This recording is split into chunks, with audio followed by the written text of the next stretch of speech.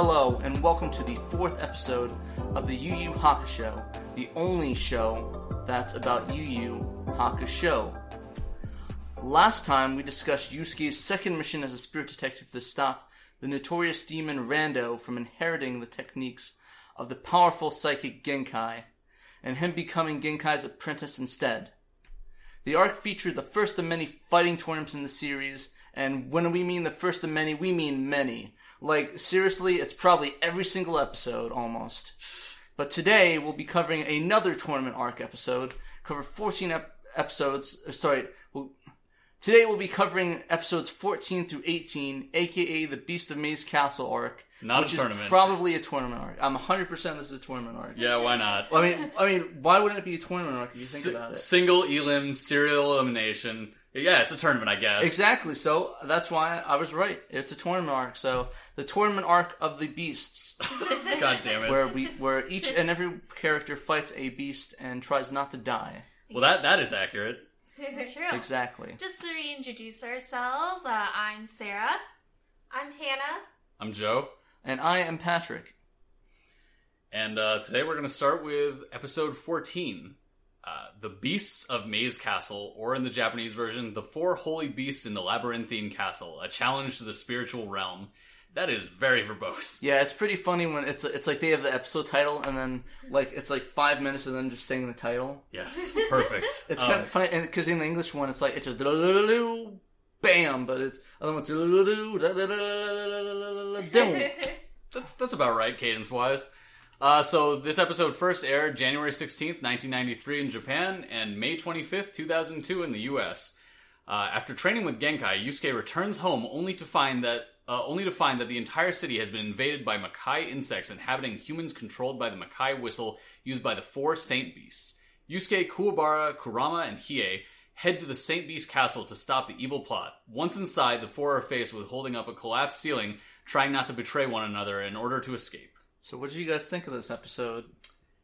It's a nice, tone shift because, right before this, Yusuke goes off to train for a variable amount of time, and comes back, and you're expecting him to be stronger, but you're, wondering, oh, if this dude just stopped this human hunter, what's up next for him? Because, I think he kind of just earned his place as Spirit Detective. He can now legitimately say that as opposed to just chancing into it. So, what are they going to face him with, you know?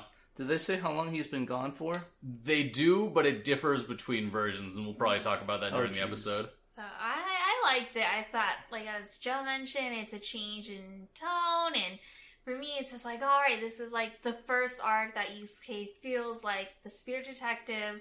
Also, the gang's all here. He's got Kuwabara, Kurama, and Hiei to back him up, and it was just fun. Mm-hmm. I feel like this was the arc that really felt like, obviously this is all quintessential Yu Yu Hakusho, but the tone with the fighting and with the whole demons, this is kind of the essence, in my opinion, of what Yu Yu Hakusho is. So I was ooh, this is exactly what I remember as a kid.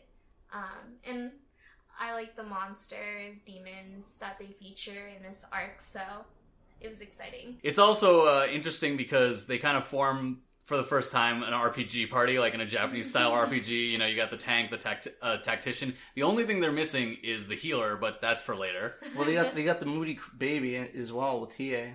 I don't like you guys, but I'm going to help you anyways because I want to get these weapon things. It just occurred to me, none of them had amnesia, so they can't be a real JRPG party. I mean, they're close. But you get the idea. It's pretty close. All the archetypes are there. Mm-hmm. Yeah, I liked it a lot. I thought the first part was really boring. Where it's the movies, they're fighting easy demons. But then when Botan comes in with her awesome Mad Max-esque costume, that was amazing. It's she is the stylist king. Or queen, really actually. Is on point outfit. I think one of our friends, Megan, is not here today because she's in the Philippines. But I'm sure if she was here, she'd be raving about Botan's fashion. It's really cool leather red outfit. Got that aesthetic. So getting into the episode. So it begins with Keiko and Atsuko talking about how Yusuke's been gone away at quote-unquote camp for the past 6 months in the US and the Latin American version. or 1 month in the Japanese version. Quick note, I've been watching this show in Spanish, the Latin American dub, recently. I only got to this episode, I watched the entire show up to this point. Sadly, I didn't watch the rest of the episodes for today in Spanish, but I'll be trying to do that in the future. And major differences, it's kind of like they looked at both the Japanese and English subtitles for the show, and then just kind of combined them. Because there are things that are more canonical to the Japanese version, but then there are some phrases or things that they made more like the English version, for instance the 6 months thing. Additionally, when they want to censor stuff that they feel is sensitive, they stop dubbing it and just have it go in Japanese for a couple seconds, which is one of the weirdest phenomena I've ever seen in any anime. And they try not to use the word demonios too much, because 1, that's used in a lot of idiomatic phrases, 2, is somewhat sacrilegious, and 3, they kind of replace it more with monstruos, or I think they might have said the equivalent of apparition at some point. But yeah, generally I'm going to try to keep you guys up with the trilingual version of the show as we go. Is that the one where where Kurama's a girl? No, that's the Filipino one.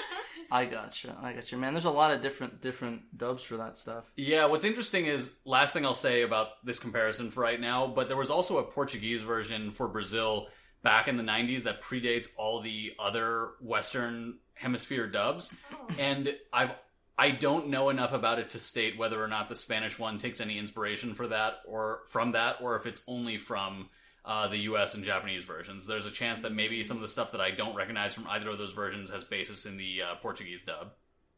Cool. And so, when they're talking about Yusuke being gone, Atsuko reassures Keiko that Yusuke will come back, and lo and behold, he comes back, and it looks like he hasn't showered in literally 6 months. Or 1 month. Or 1 month. Depending on which language you're listening to. You know, the point is that Yusuke's looking rough when he comes back, but he looks more confident. That makes me wonder, do you think funk would smell any worse from 1 to 6 months? Or do you think at one point the funk will just get to peak funk and it can't get any funkier? So I know that at least with jeans, there's a certain level at which funk peaks, and that also bacterial growth peaks at a certain point in jeans, like denim jeans. So I wonder if the same is true with other fabrics and the human body. But let's ask Mythbusters about this some other time. Send in a request. We want to ask you about anime, but not the way you think we do. You got to think of the important questions. True. But yeah, so, Yusuke apparently takes a shower, and we cut to Yusuke and Kuwabara talking about how Genkai's healing powers work miracles, especially on Kuwabara's broken arm. He was apparently only bedridden for 1 day, and they talk a little bit about his training. And how it's basically scarred Yusuke for life. There's a bunch of flashbacks to him balancing on a needle using the Reihado for 12 hours. So basically concentrating all his energy into his one finger to do a handstand for literally half a day, or else he'll die. And also using energy to block things. So in the US it says blocking an energy attack, while in the Japanese version it says catching your opponent's Reihado. Which raises the question, who else would use this? Because the English subtitle explicitly said, catching your opponent's Reihado. Not catching your opponent's energy attack. Specifically the Reihado. Which, there's a chance that maybe the translation is slightly connotatively different, because there's terms in Japanese martial arts regarding training partners. Mm-hmm. So it might have been this is an exercise in catching your training partner's Reihado, but that same term can also be used for enemy in certain contexts. So there's a chance it was that, but I didn't listen closely enough to find out. But yeah, so other harrowing things include Yusuke apparently having to meditate on a bonfire. And at first I was like, oh, maybe it's a bad translation. Found out, no, this is legitimately what was said. And then the Japanese version, he apparently had to sleep with snakes, while in the US version, he had to sleep on a bed of needles. Oh, the US and Latin American version? The thing is, the bed of needles thing isn't that scary, because if you know about how beds of needles work, sleeping on them is actually not dangerous, because you're spreading pressure over an entire surface. Meanwhile, sleeping with snakes, depending on what they are, is either dangerous or just terrifying. Mm-hmm. And I also don't know how that would bring out more power. I mean, it certainly could bring up your willpower to survive. I guess, yeah. Wait, so I can't remember, did they show him with the snakes and the needles, or is it just like a passing thing? That one's just mentioned, which is why they were able to say different things in the different versions. Meanwhile, they showed, the handstand on the needle thing. Yeah, I remember that and her yelling at him constantly. I wasn't sure if they show that or not. Just sometimes, like, I'll get a call or something, and I'll pause it, and I'll maybe forget something happened. So now Yusuke says he's more powerful and has a bunch of tricks up his sleeve, and Kuwabara's like, oh, I'd like to see that. But then Keiko comes in and she almost hears what they're talking about. So they have to come up with the excuse of wanting to go see a movie. Or it's Kuwabara that says movies. I love them. No, I think it's Yusuke, but he's like, movies! I love them! It's great. But just before they get to the theater, Yusuke gets the heebie-jeebies and ditches Keiko because he points out to Kuwabara that something's wrong. But in order to tell Keiko, like, oh yeah, we gotta go, he says that he needs to pick something up that only guys need to be there for. And in the Japanese version, Kuwabara asks, oh, is it a dirty book or something? Well, in the US version, Kuwabara asks, is it itching cream? Which I guess I kind of see where they're coming from with that, but it's kind of weird. And in the Latin American version, he says, is it revistas? Which means, like, effectively magazines, but the implication being, is it porn magazines, my dog?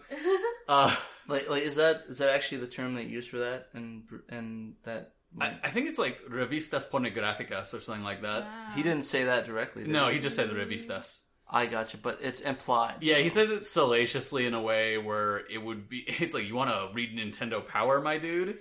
It'd be Sports Illustrated? We up for this? But yeah, you get the idea.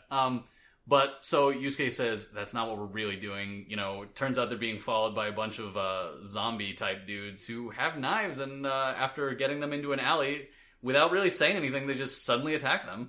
I like to think of them as the Blue Man Group. Oh fuck, that's actually yeah. So the guys are drawn blue, but it's never remarked on by any of the characters, making me think it's more to show they're like sickly and pallid. That it's not even like an energy thing. It's more just like, yo, these dudes are weird. So it's kind of like a purely impressionistic effect. Yeah, that's my thinking was because wasn't the one guy that stole that cat from Kuwabara?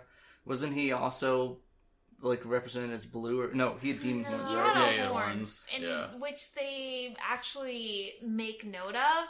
So I feel like for these guys, it's not the same case where he's actually a demon. Yeah, and I think like in animation in general, both Western and Japanese, usually if there's some indication of possession, the skin tone will change, like be more gray or like blue, for example. So I guess this is kind of like, low budget 90s anime. That sounds about right. They're gonna go with blue because I'm sure they didn't have the paint to do like a lighter color. Yeah, until they get till later in the series where they have too much money. Yeah. But yeah, Yusuke takes this opportunity to show off one of his new techniques, the shotgun, and in Japanese describes this as the first step of the Reihado techniques. Interesting. It seems weird that, given what else the Reihado does, it seems weird that this is the first thing you learn. But yeah, he basically shoots out a bunch of energy out of his hand in a way that I guess you could describe like a shotgun, but it's halfway between a shotgun and a machine gun, because it's shooting out but repeating, which no shotgun does to my knowledge, unless you're Terry Crews in not the Incredibles, the Expendables. You never used the auto shotgun in Counter-Strike, have you? Oh, okay, yes, I guess there's that as well. But Kuwabara, after these dudes are out, Kuwabara senses something, quote-unquote, not very human. And they chase after this sketchy dude in a trench coat, who then gets knocked out by Botan, dressed all to the nines and has a metal bat. The trench coat guy turns out to be a demon spy who slipped through the human-demon world barrier a few days ago. In the Japanese version, the place that he's from is called Demon City, or like Demon City, which actually gets referenced way later in the show during the third season. They straight up have a video game called Demon City. And in the US version, they're just described as coming across the barrier later being from a place called the City of Ghosts and Apparitions. And honestly, I think some of this was to avoid a lawsuit regarding the movie Labyrinth, which a lot of this arc is based on to some degree. So you're gonna edit in that song with David Bowie, like dance, magic, dance? Yeah, why not? Good. There we go. So, yeah, after knocking the guy out, or the demon out, Botan then drops a new mission onto Yusuke, which Yusuke literally starts complaining like, hey, I wanted a fucking vacation. I just got back from training. And Koenma, they shoot back to the scene with Koenma. He's back in his office, and I always find it funny when they go to Koenma and he's like stamping all these approvals, like, okay, let's do this. Reincarnation, sure, why not? And stuff like that. So I always kind of find it fun that this baby, and he acts like a baby half the time, is Yusuke's boss. So Koenma receives a letter from the four Saint Beasts, notorious criminals who are demanding that they give him immediate immigration to the living and human world. So these four Saint Beasts are infamous throughout the spirit world and who escaped capture before by locking themselves in a booby-trapped fortress and have surrounded themselves with thousands of followers who eventually form the City of Ghosts and Apparitions. And they are using a whistle to control the Makai insects that we've seen earlier to affect humans. So like those punks that attacked Yusei and Kuwabara for are actually being infected by these demon insects. And they're being pushed to do very mindless, evil things, basically. Just wanton acts of violence. Yes, exactly. And the only way to rescue the city is to destroy the whistle, thus killing the insects. And the insects can't be seen by normal people, so people with high spiritual sense, such as Kuwabara, can see them, and they're huge, nasty mosquito things. Yeah, they're terrifying. Yeah, with like red eyes, and they're gross. And they turn your skin blue. You don't want to have that. No. Yeah, but they mentioned that basically right now there's a small perimeter barrier around the Demon City, which this is the first time they say the phrase Kakai barrier, which blew me away to realize that they had said that, but that becomes a big thing in Season 3. Effectively, this has some of the same limitations, but covers a smaller area and the holes are smaller as well. Because it's a lattice work, like a 4D, it's like a 4-dimensional lattice work.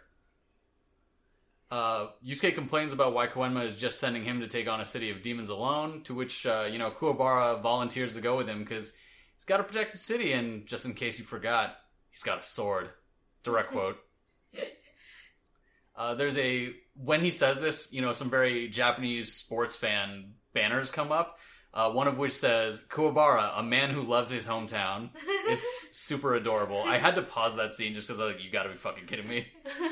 One thing to note is that Kuwabara still hasn't really been briefed on the exact existence of demons. And so when Botan is literally explaining all this stuff that Kuwabara shouldn't know, it's only the last minute when he finally volunteers himself that she's like, oh, silly Kuwabara, these things don't exist. You don't have to worry. And then he has a crush on her right now, so he's like, I gotta protect my hometown, pretty lady, and everything. Well, I mean, after seeing all the weird crap of that tournament, I don't think anything can phase him at this point. Yeah, pretty much. Oh, there's some stuff that can phase him that will come up in the next season. Well, I mean, as in like, oh, there's demons? Well, I mean, that kind of makes sense after all that crap I saw. Yeah, yeah. He basically saw the extent of humans being weird. Now it's time to see demons being weird. I mean, it's not that different if you think about it. They just have different forms.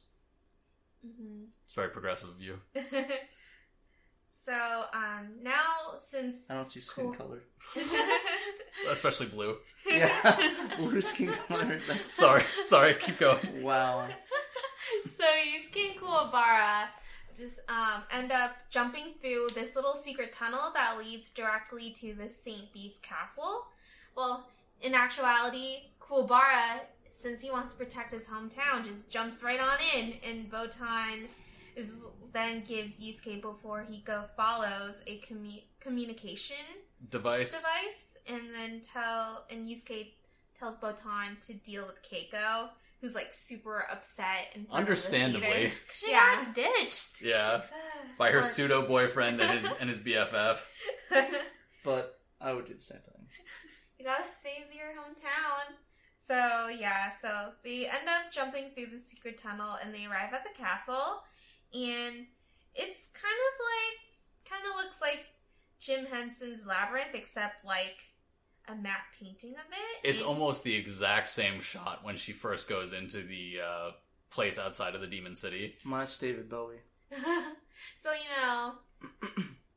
with copyright, it can get a little fudged back then, especially. Yeah, oh man. Well, I mean, you could get away with so much in the 80s. I mean, Kurama's pretty enough to be David Bowie, if you think about it. Yo, man, when you see... There's a David Bowie analog in this group, and he's pretty too. I'm pretty sure that Kurama is David Bowie. No, Kurama's very pretty, but not the same way. What are you thinking? Hei? I don't know. Hei has more of the face features. No, not amongst this group, amongst the enemy group, who we'll be talking about as we go on. Oh, that's right. Okay. So, how we mentioned that the four Saint Beasts have followers, well, they're more like actual cultists, and so they get sworn by a bunch of hooded demon cultists. What other cultists? I just thought this looks like a cult. Yeah. They're surrounded by like... They're like followers creepers. who probably treat them like religious figures in a way. Like, because, they are creatures of legend, like, effectively. They've just been trapped for a long time. And these little hooded dudes are called Fugaki, which translates to decayed starving demon. Yeah, and so Yusuke and Kuwabara, they're kind of struggling with trying to fight all of them because there's a ton. And all of a sudden, our favorite two demons, Kurama and Hiei, show up as balls of light. Which they never do again. Scaring away the demons and saving Yusuke and Kuwabara. So, finally, the whole team is here. And they're here to help Yusuke beat the Saint Beast in exchange for being pardoned for their past crimes. I think Hiei has more against him than Kurama, obviously. Is there a jail for the yokai? I was just thinking about that. Like, where do they go? Do they just I think it's implied but never shown. Yeah. Like, they talk a lot about the different Buddhist, like, hells and heavens. Mm-hmm. At various points, like, there are later people who you see being sentenced, but they never show you what actually goes on in them. Because I think the understanding is, like, well, you were raised in a Buddhist society, so you probably already know, my dude. Well, the thing I'm thinking about is that these people like escape from different dimensions all the time. It's like what's the point of bringing them into one area when they're just gonna pop out and go back somewhere if the story deems it necessary? So it's kind of like, I mean, because isn't that what happened in the first place? That Kurama, Hei, and Big Dude broke into that that thing to steal the items, and then they left to the human world. It's kind of... And then they went back to the spirit world. The topology of this universe is kind of weird. Like, because the human world and the demon world kind of overlap spatially, but, like, you can move between them, while the spirit world is off and you have to move through space to get to it. This is all by implication. This is not discussed super explicitly. And then there are places within the spirit world that are geographically distinct from, like, the main hall of judgment and rule. And so, logistically, you could have the prisons be off in those, like, weird side corridors. Mm-hmm. And that's effectively what I think is done. I just assume there's a giant prison that has, like... I think there's multiple prisons of, like different standings. Like, literally just a prison just in the demon world. It's like, demon prison, put demons here. Well, so they talk about multiple levels of hell while they're in a later episode. Like, for instance, there's one where they literally strip away every aspect of your soul besides your ability to feel pain, and then you're just reduced to nothingness for a couple thousand years. Jeez, I was just imagining like a Demon Oz. I'd watch Demon Oz. Like, I don't know. I wasn't thinking of that deep. Just a regular prison except demons. Oh, there's a character later who elects to go there, but I gotcha. Yeah. They also talk about lesser ones, but yeah. So Yusuke introduces Kuwabara to Kurama and Hiei, and Kurama's, he's pretty glad that they're there to give a helping hand, but then he interjects saying, like, it's more like babysitting, and tells Kuwabara to stay out of their way. Burn. And this is the start of a very reoccurring, tropey, kind of like antagonistic relationship between he and Kuwabara that consists of a lot of "you're stupid" and "you're short," very eloquent insults. It's interesting because watching the Japanese version as well, like, I feel there's not as much animosity, but there are, like, implied slights, but it's not nearly as intense, and there are parts where they voice respect for each other even while being like, but they're an idiot. Mm-hmm. So I wonder if it's like a similar level for the different cultures, or if it's maybe even slightly toned down in the Japanese version comparatively. And I feel like probably for the American version, they just amped it up because, like, one, it's like more entertaining, and plus it's like, given Kuwabara's personality and the personality that Hiei has, I guess when they were trying to translate it, it made more sense for there to be more aggressive animosity between the two. It's possible, yeah. Yeah. Okay, so once they all, like, go through, like, their squabbling and everything, they decide to, like, approach the castle, and there's this ominous voiceover by the Saint Beast about how they won't be able to defeat them or even get past the gate, the front gate. In the Japanese version, Kuwabara says one must enter the tiger's den to get a tiger cub, Which I think is like a sort of cliche idiom in Japanese culture. Like, there's a lot of, like, things that characters in plays would say, like, routinely. You guys know the whole moth to a flame thing? Yeah. Yeah, so that's, like, I don't know if this is for sure, but it's said a ton in Japanese culture through a couple hundred years, and it's kind of just an expression people say even if it's just, like, weird that it's repeated so much. It's almost like a cliche, but people just accept it being said. And this is another one of those that's not said as often. Yeah. In the US version, it's really different what he says. He says, we should make them come out of here and fight us like they aren't a bunch of sissies. It is kind of cute, the difference there. Especially because in the Japanese version, he explicitly mentions tigers, which, weird, foreshadowing or something. And when they enter the castle, they're greeted by this eye bat monster and says that they must be tried by the gates of betrayal, and then all of a sudden the ceiling drops on them, kind of like those booby trap ceilings. The monster kind of reminded me of the show Monster Ranch. I was thinking that exact same. Yeah. Suezo with wings. Yeah. Man, whatever happened to that show? Or the series, actually. Wow. I think the games were still made for a number of years after. I don't know if the series was ever continued. Was it 4Kids? Or Oh, was who brought it to the... was I think it, like, 4Kids... Fox? No, it wasn't 4Kids, it was Fox. Okay. 4Kids had the WB, Monster Ranch was on Fox. So, oh man, this is weird, but funny story. I grew up in a very small town in Ohio where there was this thing where if you lived in a rural enough area, they would combine television channels because you guys didn't have the infrastructure for it. So Fox and WB were the same channel for me, and they would just alternate which times of day they would be. So WB and Fox were one channel for me growing up. You know, the funny thing is they did something similar with the cartoons here in Arizona. The Fox affiliate, Fox 10, didn't they didn't pick up the kids programming. So on Saturdays, the Fox's cartoon block would show, and then Sundays it would be the WB block. Oh, wow. So for I years, noticed that. so when I moved out here from Jersey, it was the same Fox and WB. But when I moved out here, it was like one channel. So I thought they didn't have it out here. It took me like 2 years to figure out. Then you just watched on Sunday? Yeah, just one day my mom was like, "Hey, the cartoon you're looking at, it's on here. It's on Sunday." Lol. I was like, "Are you kidding me? I've been looking for this channel forever." Were you worried it was going to be like the 700 Club? So you're like, I'm not going to fucking watch the 700 Club. What are you talking about? Oh yeah, the 700. Yeah, that's what it was. That was in the place of it on Fox. Oh, The that's 700 hilarious. Club and something else and some business thing. But Jesus. Yes, I guess literally Jesus, but yeah. Yeah, oh wait, was the 700 Club a Jesus thing? Yeah, it was. Yeah. It wasn't an actual, like, I thought it was always like a business show, like going over like stocks. I thought it was a mystery show, like the 700 Club. You know, we should find this out at some point Yeah. because we have 3 very different ideas of what this is. But on to the next episode. Let me blow my nose real quick. Leaving that in. Sorry. No, it's all good. It's all good.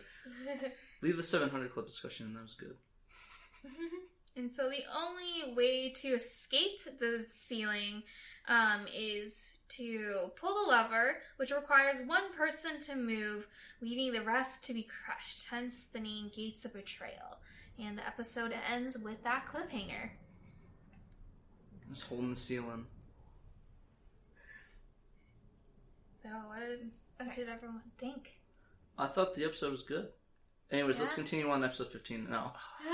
No, I thought it was a pretty good episode that, like I said at the beginning, was kind of boring. Mm-hmm. But once it got to the good stuff, it's like, oh yeah, this is pretty interesting. It's definitely a gear-shifting episode, and, like, Yu Yu Hakusho has a lot of those, honestly, because, like, the idea of, like, going between, like, the very unreal world back to the real world is, like, a thing that they first start exploring just by contrast and then start, like, explicitly exploring, say, after episode 25, where, like, on coming back... No, it's after this. It's after this part where Yusuke even says something to the effect of like, "It's so boring here. I don't know what this place is anymore." Yeah. And then something happens. You know, it's kind of funny. Inuyasha happened the same way. Oh yeah, It's yeah, like they went back and forth. It's like, oh yeah, let's stay in Demon World now. yeah. And then they had that dumb arc towards the end. You can also make Persona connections with the context switch thing. I guess so. Yeah, but on to the next episode. Okay, so the next episode, episode 15, Genbu, the Stone Beast, or in Japanese, my favorite title, The Beautiful Dance of the Rose, the Elegant Kurama. So different. I love it. Anyway, the air date in Japan was January 23rd, 1993. In the US, it was June 8th, 2002. Basically, what happens is that Hiei finds a switch to raise the ceiling, freeing the others from being flattened. Kurama faces against Genbu, the first of the 4 Saint Beasts, and a master of stone-based abilities. Using his plant abilities and intuition, Kurama splits Genbu apart. However, Genbu is able to reassemble and disassemble as one of his attacks. Kurama is finally able to defeat him by identifying his weakness and assembling... And then you'll find out. Overall impression, I'm a Kurama fangirl if you haven't noticed. So I loved it.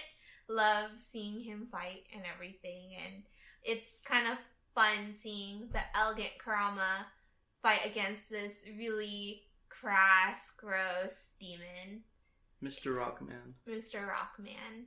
Like, it's an odd episode to me because Kurama gets hurt during this, and you're kind of built up to know that he's, like, a very strong fighter. Mm-hmm. And so, since this is the first fight, you don't really get a good barometer of how strong the others are, but it's weird because I think the others win their fights without, maybe with the exception of Yusuke, without sustaining as grievous of wounds. It's kind of weird with what it says about their comparative power levels, but you could also argue that, like, Kurama, as criticized by Hiei, does sometimes fight too conservatively, to the point where if someone pulls out like a surprise attack, they can get him, even though he should be able to win.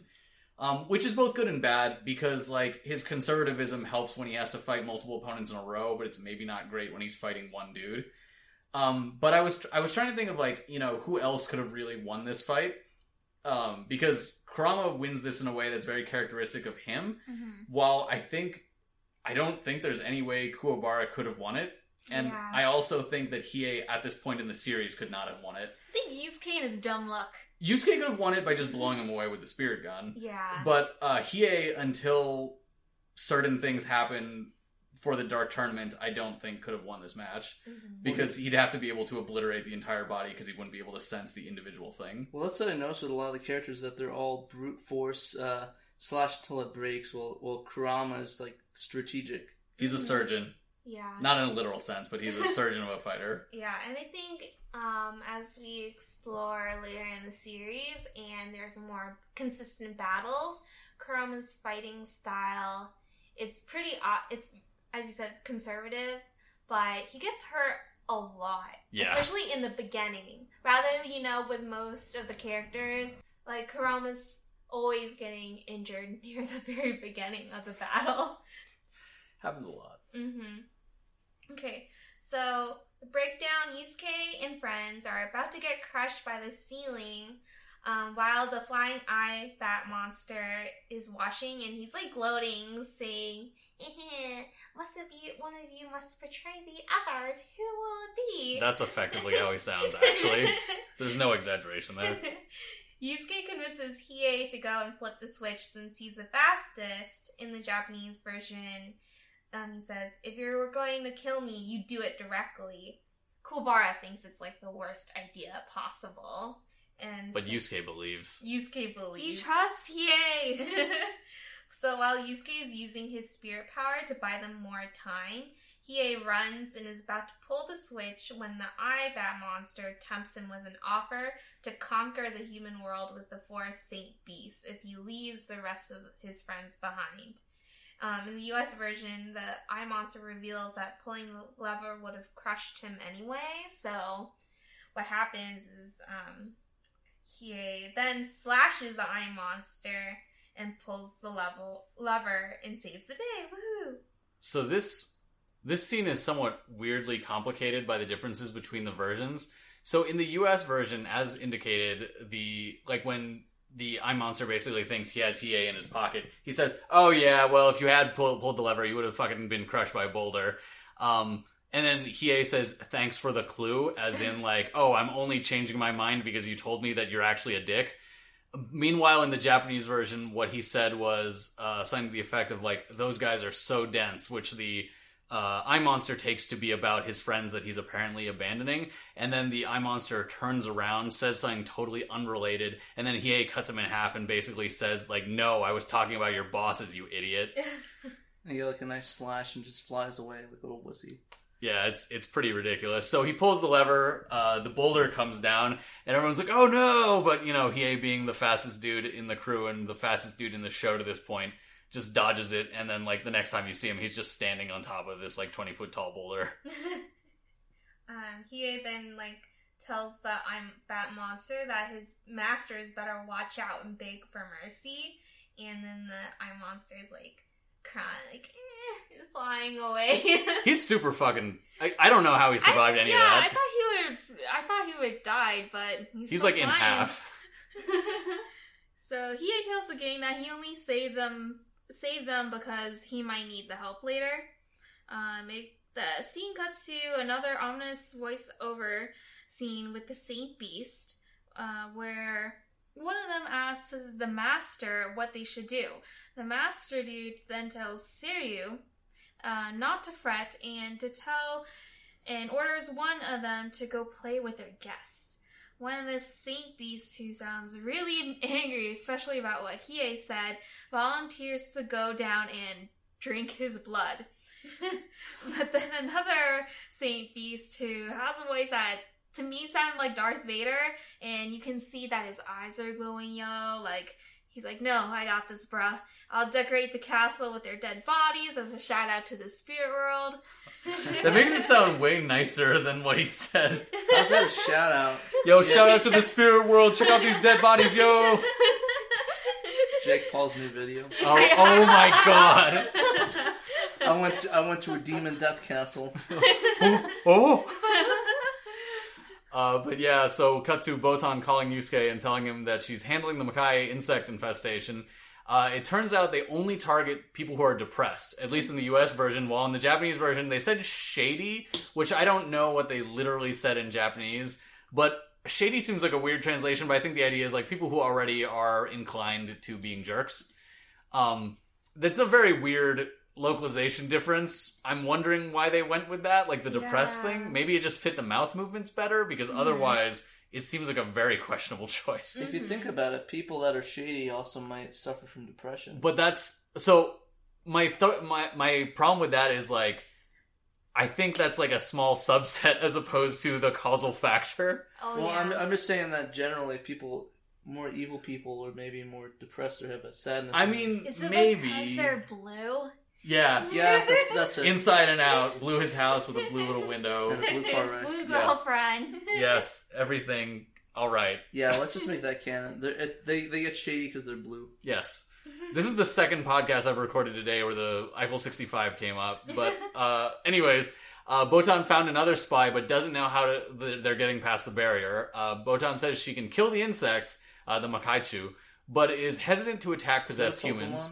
It does seem like that. I forget, like, I obviously don't know what the character that was used for Chu is, but I think depending on what character it's written with, it can mean, like, insect or beast or, like, rodent in some cases.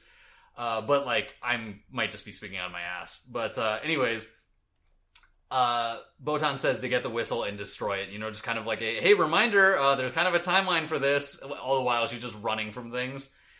And it just cuts to Koenma and George in the spirit world, where Koenma is looking up info in their library about the 4 Saint Beasts since he doesn't know anything about them. Was he actually? He has a book, right? He didn't have a computer, right? It's just books, yeah. I thought I could have sworn he had a computer on his desk, but maybe it's just he does have a computer. I think there's a computer. Well, no. Okay, so the screen behind him has computer-like functions. This is never really elaborated on. But it has computer-like functions, but he's looking in the library because, 1, it was the early 90s, and 2, it's implied to be old knowledge, so even if you had a computer, it probably wouldn't be in there. You'd probably be going through your old library vaults to find some information. You'd think they digitize in the demon world by then, right? Nah, man. I think they're slow to adopt. They didn't have it on a floppy disk. Yeah. Thousands of years of tradition, man. I feel bad for their accountants and stuff. That must suck. So it switches back to Maze Castle, and There are 6-sided chandeliers decorating the castle, which is common in Japanese depiction of the Western occult. These originating from the readings of the Key of Solomon, which is a medieval grimoire, which is divorced probably because it has a lot of... Really, really quick.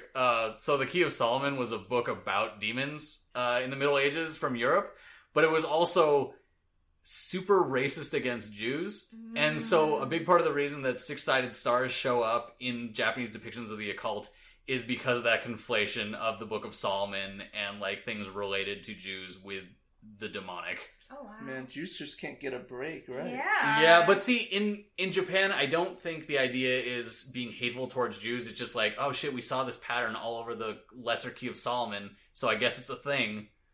I guess that makes sense, but... Yeah, it's just kind of weird. Still not Still a messed good look. up, yeah. Still not good. Was that censored in the English version? No, it's just there, because it's just a chandelier, and like, you could just be like, well, that's a 6-sided star chandelier, and without cultural context, it won't be obvious to you why we have this here. But yeah, so, Maybe the demons are just Jewish in the English version. No! oh my god, Werewolf Bar Mitzvah. Anyways... Dude, I would pay money to go to something like that. That'd be awesome. That's a thing from 30 Rock. Okay, But yeah, what happens is now is that Yusuke asks Kurama what he knows about the 4 Saint Beasts, saying that Botan literally didn't really say much before sending them to the castle. Kurama reveals that the spirit world basically forgot that the castle existed. It's maybe because, their archival system is only a library. Who knows? it's a big library. Like I said, they gotta get those upgrades going on. And then Kurama elaborates that they'll be surprised when they see their bodies. So the Darth Vader voice pops up out of nowhere, saying that they should be terrified and laughs evilly. It turns out to be the Saint Beast Genbu, who's a rock demon. Genbu challenges everyone to take him out at once so that they don't have to die alone. How sweet. It's cute. Not really. And Kurama volunteers to fight first. Yo. Hey, what's with that karaoke machine? Oh, I thought you were asking about the plane. No, I was asking about the karaoke Oh, machine. that's Tony's. I got you. Yeah, continue. Sorry. Okay. Kurama then says, because Kurama, he's a pretty, calm guy, but he has he's a little sarcastic, so he does say, he doesn't want Hiei to get the only credit and whatnot. In the US version, Hiei elaborates on saying, I chose Kurama as my partner because I don't want him as my enemy. He's more cutthroat than me when it comes to battle and unbelievably precise. Kurama then starts battling, but has an abdomen wound from the tail that just like came out straight from the ground out of nowhere. So that's the trope of Kurama getting hurt immediately. It's always in the stomach. Mm-hmm. It's just because, there's so much room to be like, well, maybe that wasn't fatal, or stuff like that. Like, especially with that quote from 2 episodes ago, where he said, like, I'm a demon, I can handle more than that. It's like, okay, I guess cool. Decapitated, I'm cool with this. It's a flesh wound. But yeah, so Genbu then sinks into the floor because he reveals that he's basically able to merge with any mineral/rock. Dude, this sounds like something like those kids would make up for movie. Oh, you can't kill me because I had body armor on. Yeah, I am the wall. Watch out. I'm the floor. I'm everything. You can't kill me. Yeah, I think he even says, like, I can't remember if it's in the Japanese version or the US version, but he's like, the chamber is me. No, that's in the Japanese version. Oh, okay. And so he periodically appears and disappears and does, like, multiple focus point physical attacks. Like, he punches in one way and then has his tail come in from the other way. Meanwhile, Kurama's just dodging all of this because he's a fucking badass. Mm-hmm. Like a G. But yeah, I thought it was really interesting. I can't wait this. Like, I think his solution to the battle was pretty clever. Yeah. Have we got there yet? Not yet. We're gonna get there. So Kurama pulls out his signature weapon, the Rose Whip, which is the same in the English and Japanese version. To the point where Kuwabara in the Japanese version says, "What a pretentious guy." He even said it in English. So basically, it starts off with him pulling out a rose, and all of a sudden, the plant part of it extends out to be a whole whip. And back in the spirit world, the Peanut Gallery with George and Koenma, they point out, hey, don't animal spirits use it? And then, so, it kind of gives you a little hint about Kurama's demon side. With the Rose Whip, Kurama cuts Genbu into pieces, and everyone's like, yeah! And he comments saying how the Rose Whip's ability to cut in the Japanese version can cut through iron. In the English version, any substance, including solid stone. Which is weird because he definitely has a whip duel with a dude in the next season where neither of them is cutting the other's whip. And it looks like Kurama won, but plot twist, Genbu... Oh, shoot. Sorry, I wrote this. Genbu appears and reassembles and everything. And everyone's like, what the fuck? How is he all back together? And basically, Genbu talks about how he has the ability to reassemble himself in any pieces, rearrange himself, and basically shoot out any part of his body. Because he's a rock. I guess that's what rocks do. I didn't learn that in geology class. But... I mean, let's ask Dwayne Johnson. He knows all about this. But yeah, so Genbu, reassembles and attacks Kurama again, using this disassembly as an attack, actually, like, firing himself off at him. Like, they made a machine gun-like noise, like it's like a Gatling gun, and the name of the attack in the Japanese version, Exploding Rock Shock Bombshell, which they just don't even say in the US version. Rolls right off your tongue. Yep. And Kurama cuts him up again, but to no avail. Mm-hmm. But while doing this, and realizing, like, oh crap, I might, not be able to do this, Kurama notices one of the rocks has a weird glow to it that they show impressionistically by making it glow and pulse red. And so, he takes note and goes from there. Yeah. So when, at one point, Genbu reassembles himself after injuring Kurama a bit more. But the thing is, when he looks at Kurama it shows if it's Genbu's point of view, like, Kurama's upside down. He's like, wait, what? And then, all of a sudden, you see Yusuke and Kuwabara laughing their asses off. Yusuke makes some joke about balls. So I know in the Japanese version, Yusuke says, "You've got huge balls, dude," or something like that. And I think in the American version, he says something like, "Talk about brass balls." Yeah. And Kuwabara's like, I wonder how he uses the toilet. Yes. It turns out then Genbu rearranged himself so where his head is actually where his crotch is supposed to be. So he's literally like a crotch head. His tail is also now where his arm is supposed to be. He's like all sorts of fucked up. Mm-hmm. Yeah, and Genbu's like asking like, how? What the heck? And then that's when Kurama elaborates and notices and talks about the glowing red rock, and it relates about saying that he thought it was The control center of Genbu's energy. Mhm. In the Japanese version, they call it the command pylon. Which blew me away. I'm like, that's the phrase you're going to use for this? I mean, in the US version, it's more like the hypothalamus, which is like the control center of the brain. In the Japanese version, Kurama mentions how he noticed it because he's a professional thief, after all.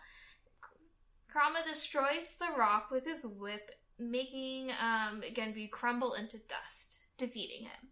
Ooh. So everyone is like super impressed except for Hiei. For some reason, Hiei is really hard to impress. I think he's more almost afraid or disappointed. Yeah. Because he knows how strong Kurama is, and he's just kind of thinking like, oh fuck, if that was just the first dude, what are we fighting? Yeah. Didn't he say something like that before, like right at the end of it? Like, Yeah, he says, Kurama, to think you were injured this badly, either meaning like, oh man, Kurama, you fucked up, or, oh fuck, these guys are gonna be strong. yeah, no. Didn't he say like, there's a reason why I was Kurama's ally? Oh yeah, yeah, he said that earlier, and we mentioned it. I gotcha. Yeah. I think this is this episode showcases Kurama's fighting ability, but at the same time, I guess, if you were watching this from the beginning and not having watched any other parts of the show, you'd think, Kurama's kind of like not as impressive as we think. He's not like a powerhouse in comparison to the other characters. It's like, oh, who's this fucking nerd? Yeah, fucking nerd, pretty boy. It's Mama's boy. What is he Fucking doing? Nerd. I think he's the most creative fighter, though. That's I true. have to say. Yeah. So with the first Saint Beast being beaten, now the gang goes on forward, and it shows the shadow of the next one they're gonna fight. Dun dun dun. Well, perfect timing for that plane.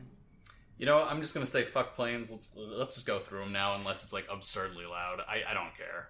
Okay. I'm surprised there's so many planes compared to the last time. Yeah, it is Yeah. weird. Well, Jeez. maybe everyone's flying out for 4th of July. That's entirely possible. So yeah, let's do this episode, then we can take a short break. On episode 16, Byakugo, the White Tiger. In the American version. In the Japanese version, it's Gro Reiken Kuwabara, a man's fight. I mean, man in the loosest terms.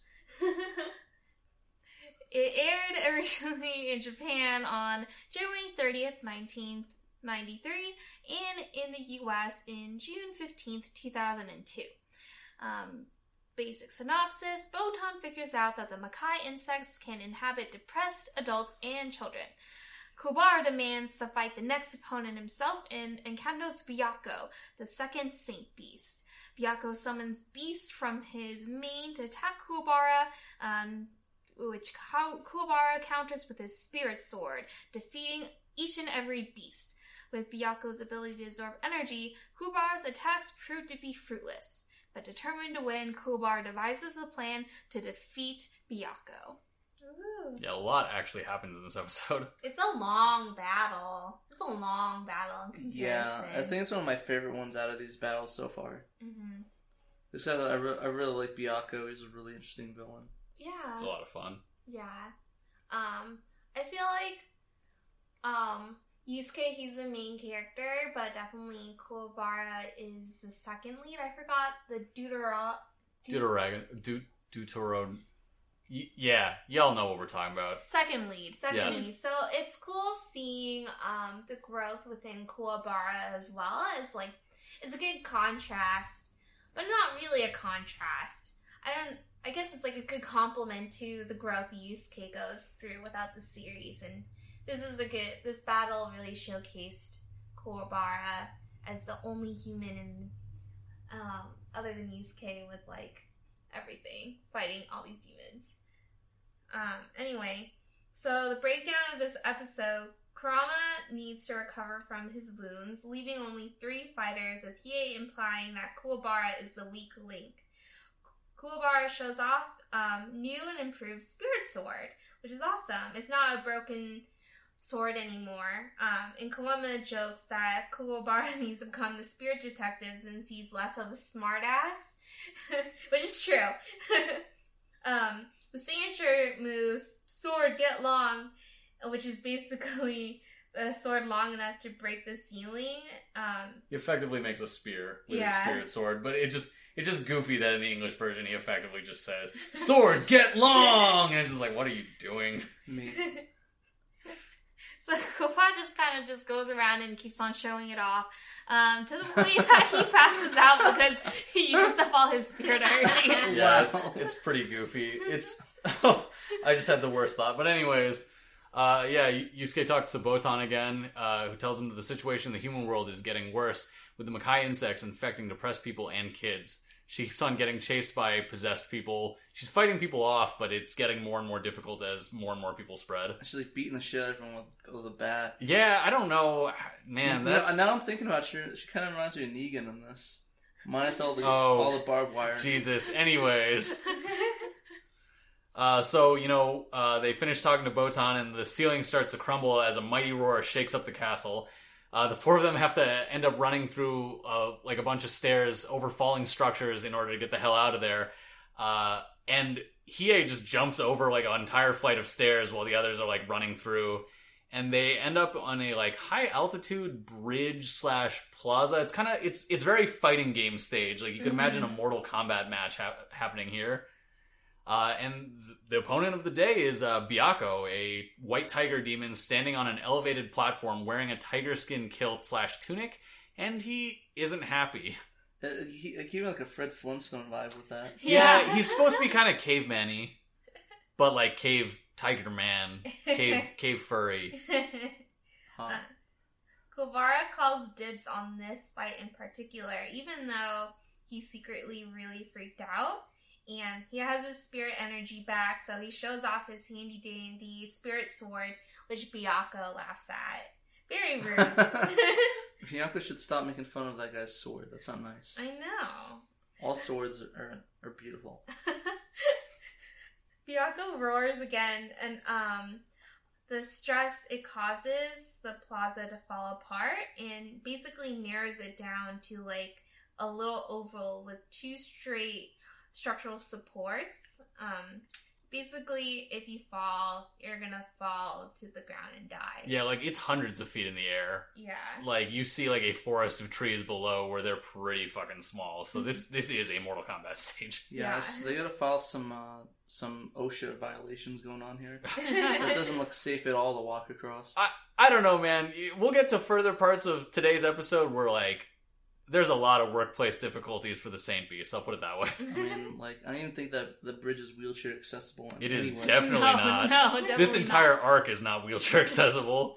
Wow. Byakko says he hasn't had fresh meat since they were sealed.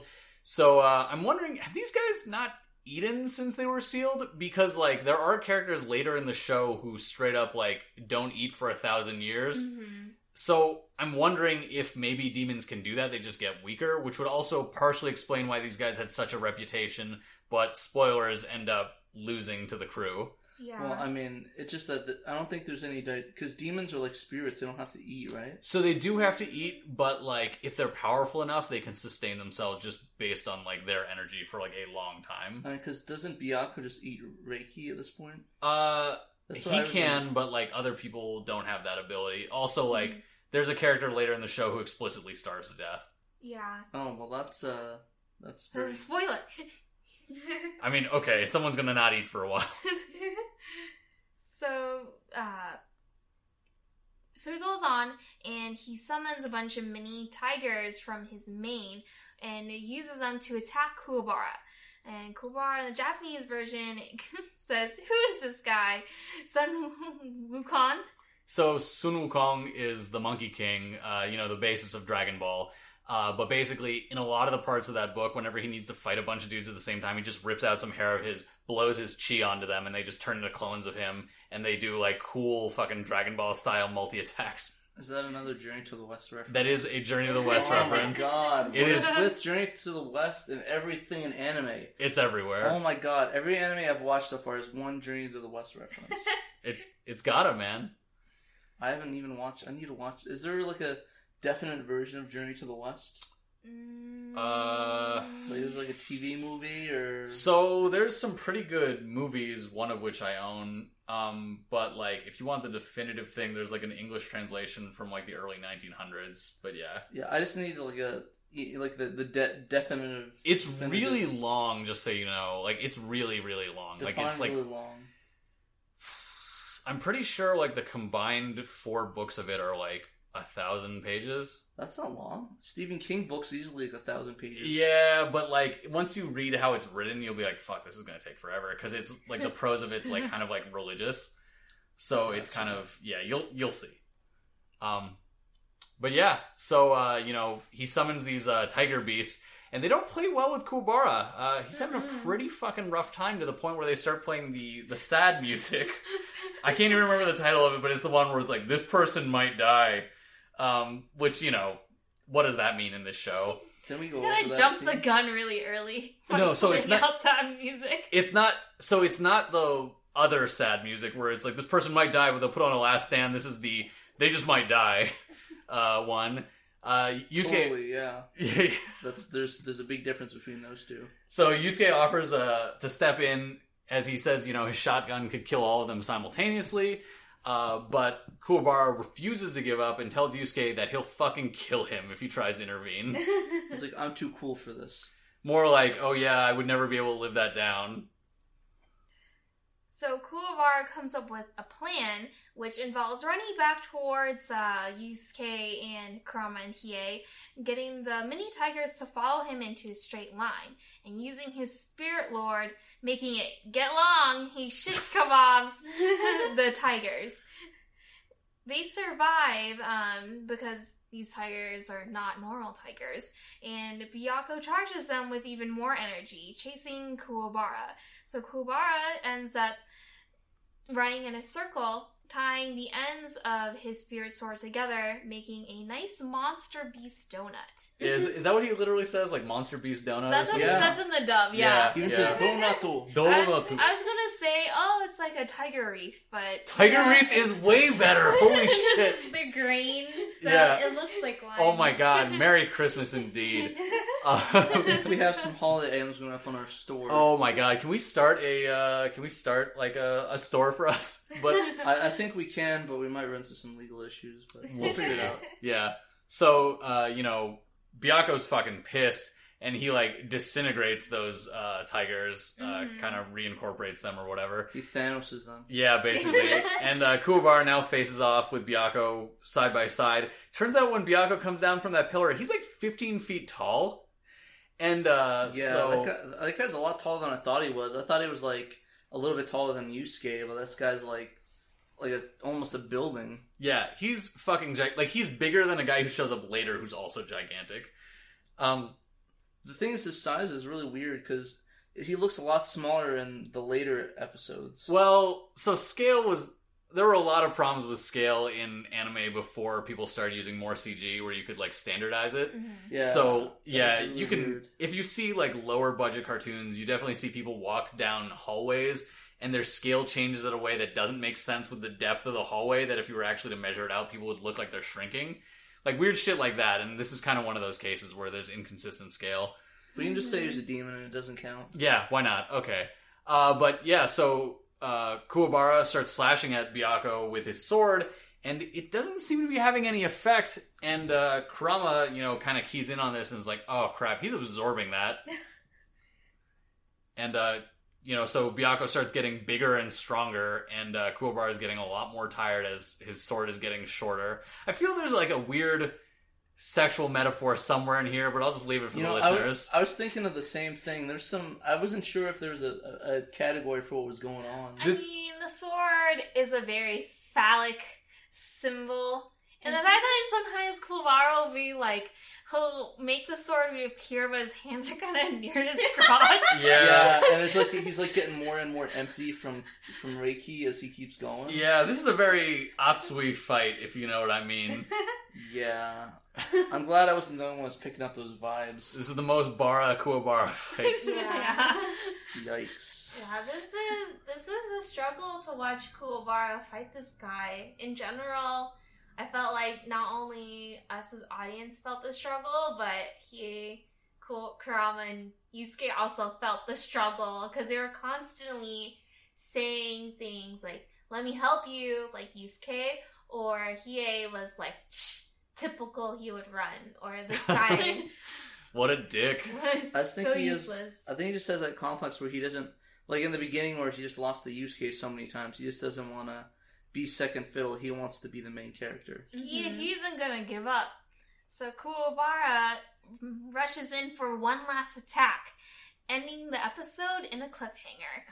Of bizarre note, though, is that if you look at Byakko, he's starting to look off-model, but in a way that will mean something later. He's starting to look chubby instead of just fucking jacked like he was earlier. But that will be elaborated on later. Mm-hmm. I just thought the animators just sucked.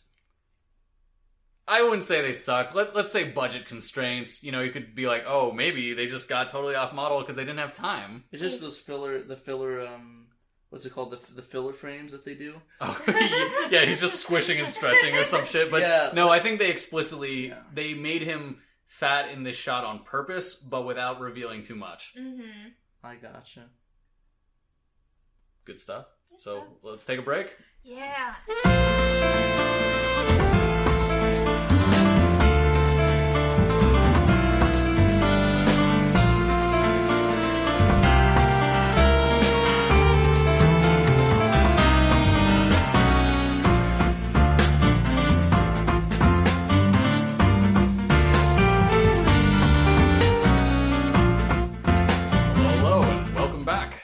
So we're going to discuss episode 17, Byakko's Lair, aka Byakko's Hellish Roar. The Japanese title is still longer than the American one, but not by much for once. So this episode first showed February 6, 1993, and June 22nd, 2002 in Japan and the US respectively. Byakko, like the synopsis goes, something along the lines of Byakko is seemingly defeated after absorbing too much spirit energy, yet Byakko appears once more to fight Kuwabara in a room full of molten lava. Kuwabara is faced with the obstacle of being eaten by Byakko and being burned by the lava. Using a new technique, Byakko turns the tables on Kuwabara, who desperately claims victory by sending Byakko into the lava. What do you guys think about this episode? I thought it was like, how the heck did he survive that? Is my questioning. I kind of like that there's more of it because I thought he was an interesting villain, so I want to see more of it. So I was excited. I also like how this is kind of where. So Yusuke is now at a level where it's like, oh yeah, it's appropriate you're a spirit detective. Meanwhile, Kuwabara is still kind of catching up. It's still like, there's a little bit of chance to the shit you're doing still. To be fair, Kuwabara just, I just think, like, compared to Yusuke, he just doesn't have the training. He's, like, amateur-esque, but he can hold his own. Oh yeah, for sure. Like, I definitely think this shows his being kind of an amateur. I don't know. Everything just seems to be pushed on him so fast. Like, he goes from some kid fighting to using the sword out of nowhere and becoming second place to holding his own in this fight against this giant tiger man. Yeah, because it's kind of like Kuwabara's like basically a fish out of water. Like he wasn't born a demon. He wasn't he wasn't like a human with a demon spirit, nor was he a human got reincarnated. He's really just a regular kid who can see some ghosts and has a sword. He wasn't hit by a car and brought back to life. Yeah. Yeah, I thought this was a good growth episode for Kuwabara in a lot of ways in terms of like how he was a bit more strategic than he initially was in the beginning, and I think that's like a good learning curve. And I think with Kuwabara's, like in contrast with Kurama's fighting style and Yusuke and Hiei's, Kuwabara is definitely trial by error, but no dumb luck. Usually it's just he learns as he goes, which is good. And it hurts though to watch him suffer so much. Like he gets hit a lot. I know he's a big guy and he, in terms of visuals, is Not like he has to risk a lot. Damn. But still. Wow. I wasn't sure where you were going with that sentence, and then you fucking went there. That's disrespect. I love Kuwabara as a character, though. Ruggedly handsome boy. I love Kuwabara, it's just his face is jacked. Just like the rest of his body. Am I right, ladies and gentlemen? I still love him, no worries. Sorry for the shade. Wow. So, Anyway. yeah, the breakdown of the episode. Kuwabara uses the very last of his powers in his attacks, and Kurama notices that Byakuya was actually, his body was struggling to keep all that extra energy inside, and hopes that Kuwabara's noticed that. Hiei in the English version says, maybe if it was you fighting, but he'll never figure that out. So a lot more insulting than the Japanese line. What do you I think in the guys Japanese remember? one, he might have just reiterated what Kurama said, like, almost like you can't keep it all in, or something like that. No, he basically just said that, like, oh, it looks like he's expanding, but like he looked like he's getting lighter or something. Oh, yeah. They some of that talk nature, about it's non-uniform stretching effectively. Like, before he got taller and fatter. Now he's just getting fatter. Mm-hmm. Yeah, so it's like, oh yeah, hopefully he'll pick this up, and boop. Yeah, so as everyone else is kind of like telling Kuwabara, come on, Kuwabara, and Kuwabara's still, stabbing his spirit sword, and Byakuya's just absorbing all that energy until Kuwabara's spirit sword completely disappears, and he kicks Kuwabara down and around and is about to stomp on him and everything. Now Kuwabara notices that expansion of Byakuya and dumps all the last of his energy into the demon, and everyone else thinks, like, what the hell? You didn't notice now? But Byakuya, he's like laughing, he's like, and all of a sudden he's like, I don't feel so good. I don't feel so good, Mr. Stark. God damn it. Mr. Suzaku. Mr. Stark. To be honest, I don't feel so good. To be honest, if all the characters in Avengers explode instead of like That disintegrating, would have been way fucking cooler. oh my god, it's like I don't feel like the story just blows the fuck up. Tony's like, whoa! Everyone just blows up. Man, that would make an interesting movie. Instead, we got a piece of garbage. No, I'm just joking. But, yeah, so in the US version, Kuwabara, mentions his sister, and this is the first time that he mentions his sister in the entire show. Quote unquote, she says, don't eat too much in one sitting. And Yusuke's like, wait, you have a sister? This is the first time, so they've been, childhood one-way rivals, and, he had no idea about Kuwabara's family structure or anything. Was that in the dub? Or, I don't remember that in the... That's in the US version. Okay, yeah, I was going to say, I don't remember that at all in the sub. Yeah, I wrote something to the effect of, in the US version, this is the first time he mentions his sister, who I don't think they reveal until, early 20s in the Japanese version. Yeah. But she does exist, right? Yeah, she exists, and you I actually gotcha. see her, as opposed to Kuwabara's dad, who's manga only. Mm-hmm. I was going to say that'd be pretty funny if it turned out, they, revealed it in one language and the other one it didn't, so... It's like, well, that person exists in one language. Yeah. But, yeah, Byakuya explodes, sort of. The way that it's shot makes it look like he exploded, but it's more like he completely discharged, and then his body fell off the hundreds of feet. But the explosion was so big that it's not very clear unless you're fucking frame by framing it and know what happened in the next episode. Mm-hmm. Kuwabara faints from exhaustion and using the last of his energy. But the thing is, in the US version, they mention that his energy is already coming back automatically after he passes out, but there's no such line in the Japanese version. I have a feeling they mention that in the English version just to reiterate just how powerful his spiritual energy is. Or my theory is that, it might be because he fights again right after this, so I'm just kind of in the Japanese version, it doesn't make any sense because he, literally just tired himself near to death. Mm-hmm. While in the US version, they're just like, yeah, it all flew back into you. You're good. I think in the English version, isn't there something where Kuwabara's like, I need to breathe in as much as possible? Yeah, I think he said, I need to breathe in his fumes. Which is why I was just like, what the fuck are you talking about? Dude, this show's got some weird fetishes, I swear to God. Oh yeah, I'm gonna snort my foes. Oh, yeah. No, but he does say something like that in the Japanese one too. Oh, He's like, "What are you doing? I need to get his energy to recover a little bit of Reiki." I'm micro-dosing tigers. But yeah, Botan calls in, daily or minute, every hour reminder that there's a fucking deadline. Yo, I'm beating the shit out of these zombies. Can I get some help? Can you guys hurry up? I think she explicitly says, I hope you've defeated at least 3 of them. And they're just like, what? We've defeated 2. So she says things are getting really bad in the human world, and that people keep on getting possessed. And, in the middle of this, I think she gets attacked by one of them, and she does some badass shit in her badass outfit. She fucking maces this dude and then does a spinning back roundhouse kick on the possessed maced dude. It's amazing. Yeah, I'm guessing people can't see their blue skin. Because I imagine if all these zombies were walking around, people would, notice it.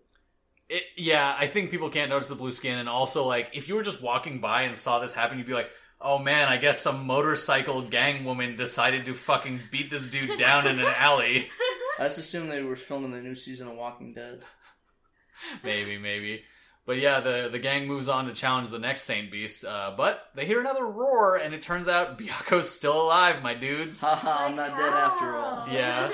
So the bridge begins to collapse, and they do an escape sequence. Hiei just, using his agility to get through it, and the others having to run upstairs and stuff. So they go into this lair, which is very warm. They're like, why is it so fucking hot up here? Turns out it's a big cave that is a sea of lava, or... so it's lava in the US version, and the Japanese version, it's boiling sulfuric acid. Ooh. Yeah, both of those are not good things to be hanging out around, but they effectively have Mario-style platforms that look like mushrooms to stand on while having this big fight. Ready, go. Yusuke is about to challenge Byaku, but Kuwabara steps on front and is like, no, this is my fight. And the US says it's because he's got to follow his code of honor, and the Japanese version use a baseball analogy. Why would you send a relief pitcher when the stars are already on the field? Yeah, it's... When I saw that, I was like, man, you gotta be fucking kidding me. But yeah, it's great. Cultural differences, y'all. Kuwabara vs. Byaku. Round 2. Fight!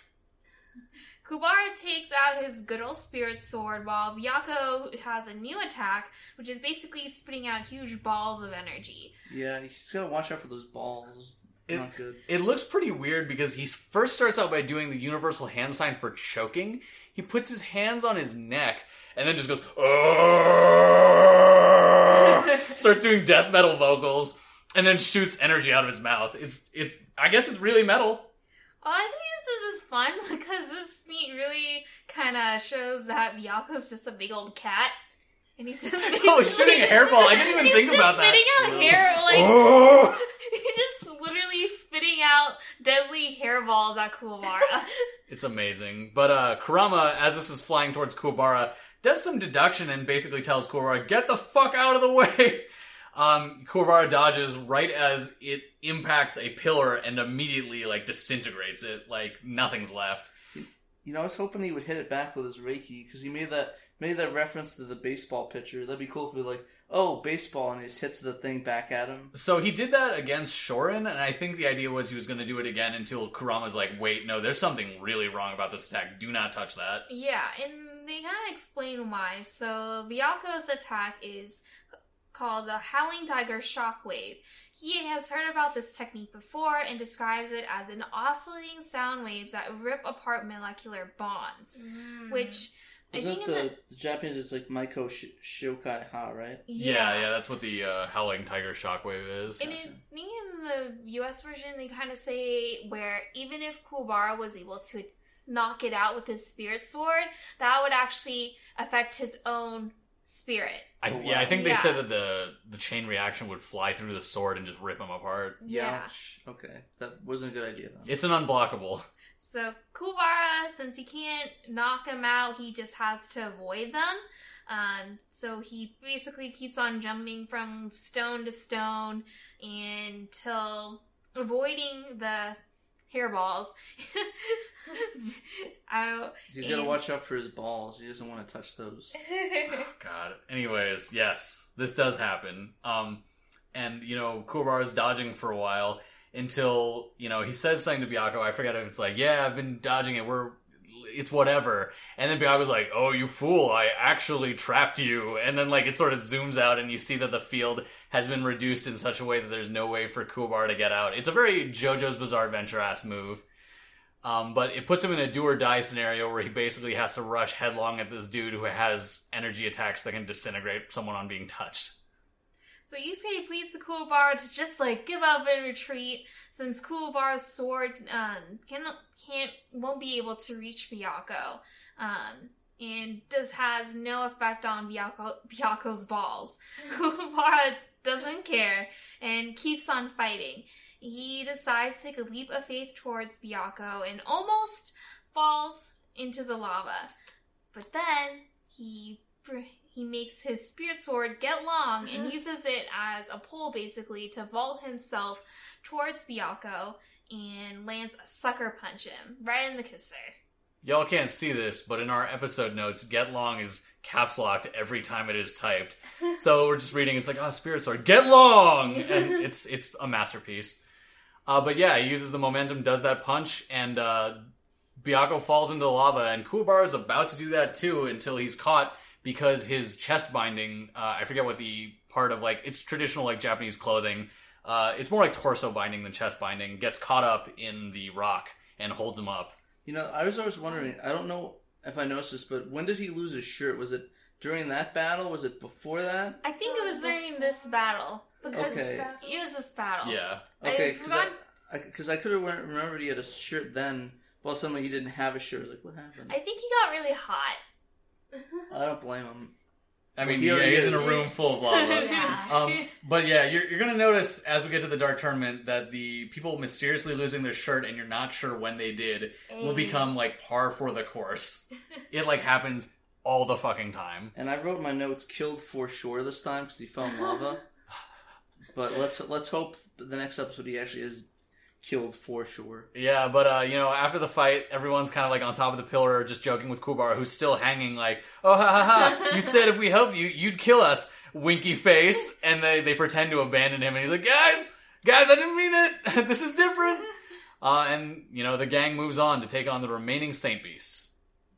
Ow! What an episode. Yeah, it was definitely intense. Like, I think it's cool that with Kuwabara's battles, like, you see a lot of the struggle and everything, and he's like surprisingly a quick learner for someone who just kind of like charges in all the time. And I think a little bit different from like Yusuke, who definitely is more like, okay, these are my chances, I'm just gonna take it. So I think that's cool with Kuwabara.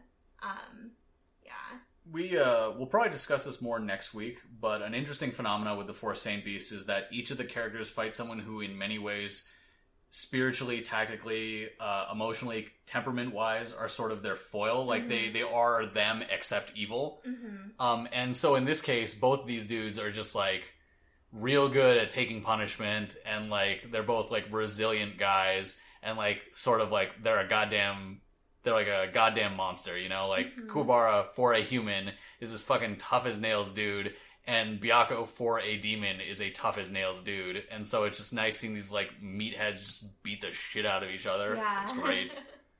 But yeah, on to the next episode. So, episode 18. Seiru the Blue Dragon, or in the Japanese version, he comes forward to battle a slashing sword. So the air date in the US, or in Japan, was February 13th, 1993. In the US, it was June 29th, 2002.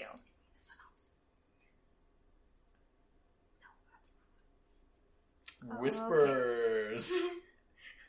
So the synopsis of it is, as the four travel deeper within the castle, Seiru, the third Saint Beast, appears. When Byakko weakly arrives and asks for Seiryu's help in fighting against the quartet, Seiru freezes and shatters him to death after declaring him a failure and a disgrace to the four Saint Beasts. Hiei chooses to battle him afterward. Although Seiryu seems to have the advantage, Hiei reveals that he's merely been toying with him and easily reverses all his ice attacks. As Seiryu attempts to respond, Hiei cuts him down with his sword. Meanwhile, the leader of the Saint Beast learns about Yusuke's relationship with Keiko and decides to target her with the Makai-infested civilians in an attempt to weaken Yusuke's determination to stop him from carrying out his plan. Very intense episode, but a lot quicker in comparison to the battle that lasted 2 episodes with Kuwabara. A lot happens in this episode. Yeah. Like, a lot. A lot to unpack. There's A, B, and C plots. It's crazy. Mm-hmm. Yeah, I don't know. I think out of all this one was kind of weak sauce for the monster battle, at least. Oh, I disagree. Like, because as we were talking about, and we spoke a little bit about this before the podcast, but each of these fights is sort of a mirror match between a character and, like, their evil version. Mm-hmm. And, like, I really like this one because it's sort of, I mean, it might be nice in retrospect because we know more about Hiei, but basically it shows, like, dude's, like, kind of an assassin. He's less about being tough and more just like, hey, I will eliminate you in the most brutal way possible instantly, but if I don't do that, it's not going to go well for me. And that also doubles for Seiryu. Yeah. So the episode starts out with Koema saying, I don't know anything about the last 2 Saint Beasts, and George comes in finding a record, and as Koema's reading it, he realizes it's 4 Saint Beats. It's a recipe, y'all. I thought that was really cute. And in the English version, the punishment for George is 100 spankings. Very appropriate. Nothing worse than spankings for a toddler. So going back to the gang, they head into a room that has 15 doors, the actual maze of the maze castle. No one has made it through, apparently. There's, like, montages of people in the past getting burned, sorted. Sorted is something from Teen Girl Squad that I just wanted to repeat. Sorted. Sorted. In the Japanese version, Kuwabara says, I'll always find my way through the amusement park's big maze. Amusement parks are really popular. Well, mazes in amusement parks are really popular. It's weird. Like, mazes are just a big deal in Japan. Like, similar to how we were like, oh yeah, they have this bizarre affinity for rock, paper, scissors. It's also like, yeah, people like mazes there more than they do in the West for whatever reason. Are we talking about, like, cornfield mazes, or are we talking about, like, the mirror mazes, like the mirror houses? So it's more like mirror mazes, yeah. Yeah. Well, everyone in the U.S. likes those too. Every fair I go to has them. They do, but in Japan, like, they're just in parks too. Oh, I see. It's just like everywhere. Yeah, it's just like, okay, I guess this is a thing we're doing. I mean, they are pretty fun. No, I mean, I like them too, but, like, if you go back and play some video games from, like, the early 90s, like Ganbare Goemon and stuff, like, there are parts where it's just like, hey, you're in the park, here's a maze for you to just hang out in, and, like, just... Oh, in some of the first Shin Megami Tenseis, there's also some of those as well. Yeah, video games and real-life mazes are 2 different things I like. Yes, they're both good. No, real-life mazes are good. I hate video game mazes. Oh. Video game mazes suck. I got stuck in one in Pokemon Red and I never got out of it. Wait, what? Is it was Is it Silphco? Silphco sucks. Or was it Rock Tunnel? I think it was Rock Tunnel. It was the one where everything was pitch black. That's Rock Tunnel, and you just keep on running into, like, psychic Pokemons that kill off all your Pokemons, and you're just stuck in the darkness alone with dead Pokemon. Aren't you supposed to use Flash? You're supposed to use Flash, but that's kind of like the make or break part of that game where it's just like, hey, are you going to enjoy, like, JRPGs? Well, you'll find out once you get to the Rock Tunnel. Yeah, new Pokemons are way too forgiving, though. I don't know. Let's not go into that subject because that's, like, a long discussion. But, yeah, you get the idea. So, he says, like, yeah, I always get my way through the maze. And this is kind of a callback also to his trip at through the forest in Genkai's tournament, because he was also able to just figure his way through there really fast because, Spirit Sense, he can kind of detect how to get through. He uses his sense and says, wow, there's a huge presence behind that door, points at it, they open it, and it's a tiny little rat, and Kuwabara freaks the fuck out. Who would have thought a tiny little mouse would be the thing that scared him? So going back to the Saint Beast, Suzaku comments in the Japanese version that this is the shortest route with no traps. Seiryu comments that we both know that Genbu and Byakuo have become soft in these years of containment. So back to Earth, there's a scene where it shows one of the people being possessed by the insects. There's a voiceover saying that in due time, all of Tokyo will be destroyed. Ooh. And the US version, it just says the whole city. Probably because they never really explicitly said that it's Tokyo. Yeah, they don't really do that until season 3, where then it's like, well, this is inescapable. It's fucking Tokyo. Yeah. The gang arrives at a door that has blue dragons, so we know that it's going to be the next Saint Beast, Seiryu. Seiryu speaks from the inside of this fog that appears. He then assembles himself as a mist, which is his key, basically. Yeah, he just basically brings all his ki together and is just like, here I am, y'all. Yeah. So he's like a thin guy, but also super huge. Like He's probably like 10 feet tall, maybe? Yeah, like a thin giant. Yeah. So, it's dressed in like some kind of, how do you pronounce Like it? Qing Dynasty Qing type stuff. Dynasty? Like he looks mainland Asian rather than Japanese. Mhm. Like not his own personal appearance, but the outfit he's wearing Mhm. looks straight up like Chinese. Mm-hmm. So as they get confronted by the next Saint Beast, they all of a sudden hear noise, and it's the previous Saint Beast they just battled, Byakuo. He's still alive, y'all. Yeah, I don't know. Dude, this guy cannot die. Oh my god. I was like, he walked in, I was like, are you kidding me? He literally just fell into acid lava. How is this guy alive? Yeah, he looks fucked up. Mm-hmm. Mm-hmm. He was like, please help me, give me powers, or give me more energy. He's like, He's begging Seiryu to help him, Yeah. basically. Yeah. But Seiryu is like, no, disgusting. How dare you? You dishonored us. You dishonored our cows, our families. I knew that was coming. and then he does a total Fist of the North Star on him with ice. Oh yeah, this is a Fist of the North Star ass move. He uses the attack Ice Dragon, that's the name of the English version, or Demon Fighting Frozen Spirit Fist in the Japanese version. Freezes Byakuo solid, and the attack is described as using multiple punches at near absolute zero temperatures. He then, after he's frozen, just fucking kicks Byakuo's head off. Dang. Mortal Kombat ass fatality right I was here. thinking more of Dio. With the Oh yeah, shit. So in the first Jack season, and Jacker. yeah, in the first season of JoJo's Bizarre Adventure, he blocks some guy's improbably weird attack, freezes the guy, and then like splits him in half. That was probably one of my favorite moves from JoJo. It's metal as fuck.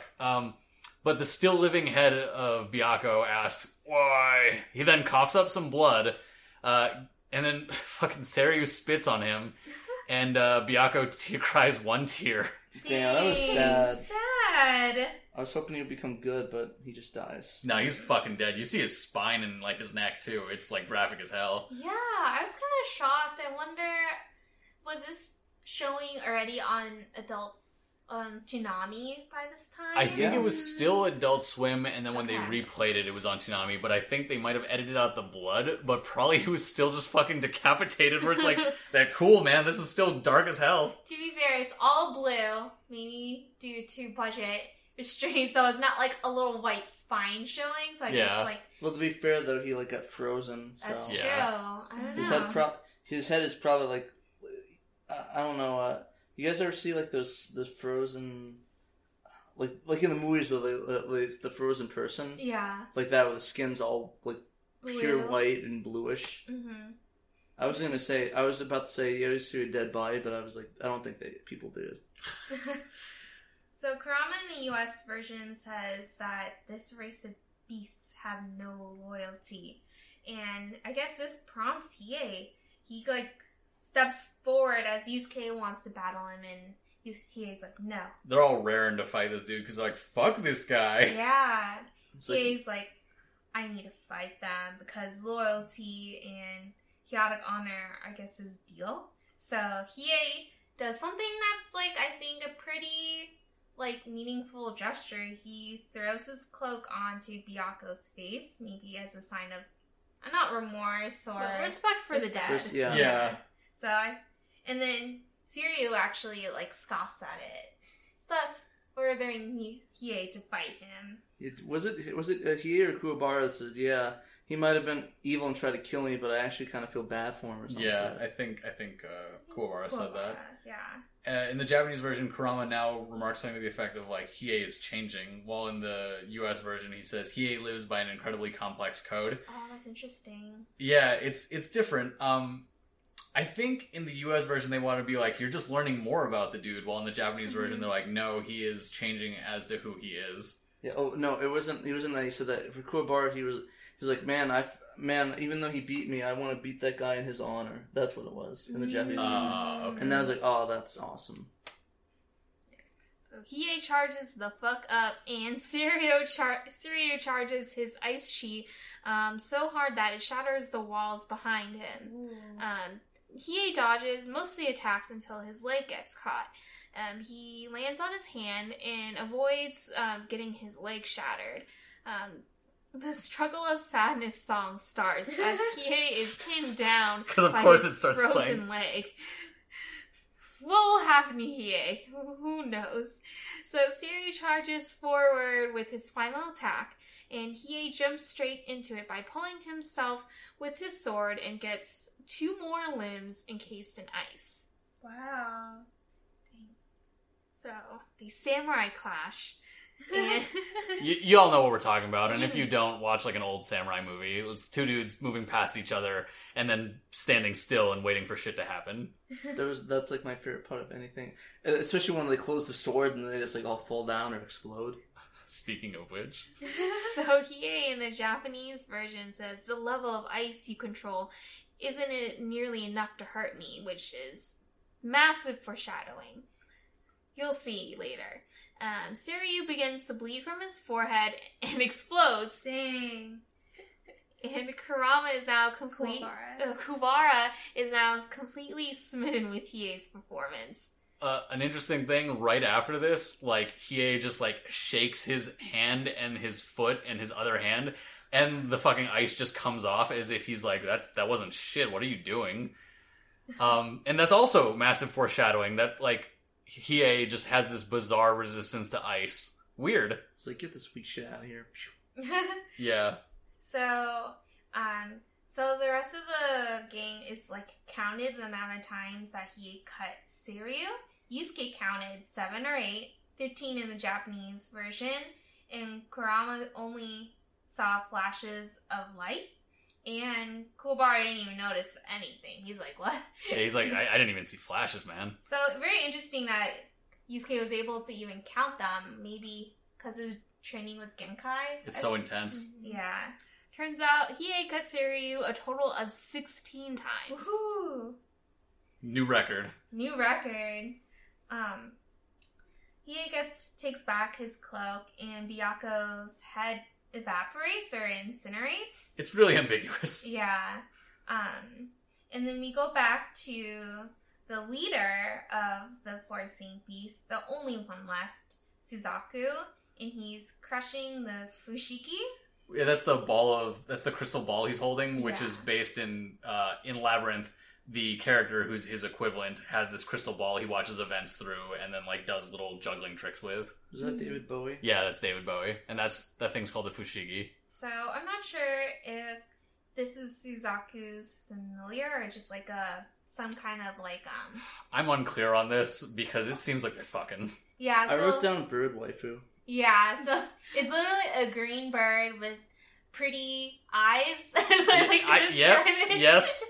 You can tell she's feminine because she has eyelashes And eyeshadow.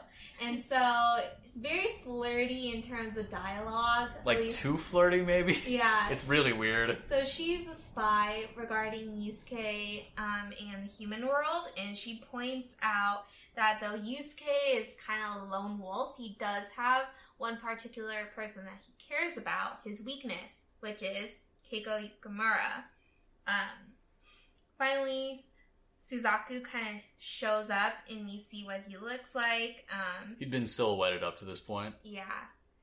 Not what I suspected, to be honest. Oh, like when you were a kid, what did you think he would look like? I More guess ugly so. or something, or? Yeah, like kind of like older, not like, because when you finally see him, it's kind of like this youthful looking guy. You know how Rando, even though in his true demon form, he didn't look like old or anything, but he looked like a scary kind of look. Yeah. In here, it looks like a typical anime pretty boy. Yeah, he looks like a male version of it's like a Hindu or Buddhist spirit called an Apsara.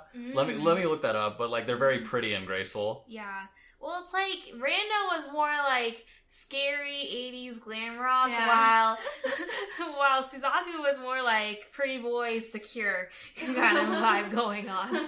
Oh yeah, no, he does look like a male version of like an Apsara. Oh, I see. Yeah. That's cool. Let's see. Oh, interesting. Yeah. Yeah, so basically, it starts playing in the over voice, preluding to Keiko's suffering.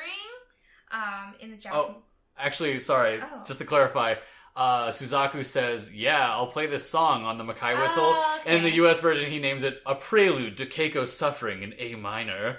In the Japanese version, it's "An Overture to Destruction." These are also alternate I'm pretty sure Castlevania that's game titles. I'm pretty sure that's a Megadeth song. Overture Destruction. I wouldn't be surprised, honestly. We go back. The scene cuts back to the human world, and Botan is like about to die. All of a sudden, the Makai insects and the people infected by them start heading elsewhere. You can guess where, because all of a sudden it shows the school. Iwamoto, the douchey glasses teacher, shows up, and he's not looking good, and he starts talking to Keiko and telling her to stay away from Urameshi. And he then comes back, and then he looks really bad and is possessed by the Makai insect. And he's like getting really up close to her, and she's definitely uncomfortable. And It's like super uncomfortable. yeah. Is it the Japanese version? I think she says, "Oh, go home and study." He comes back. I told you to go home and study. Yeah, yes, exactly. Listen to your teacher, damn it. Ugh. And she's a good student, so she's definitely like, what the fuck? And then he punches a goddamn window. Yeah, he punches through a window and like crushes his own hand so hard that he starts bleeding. You know, teacher shit.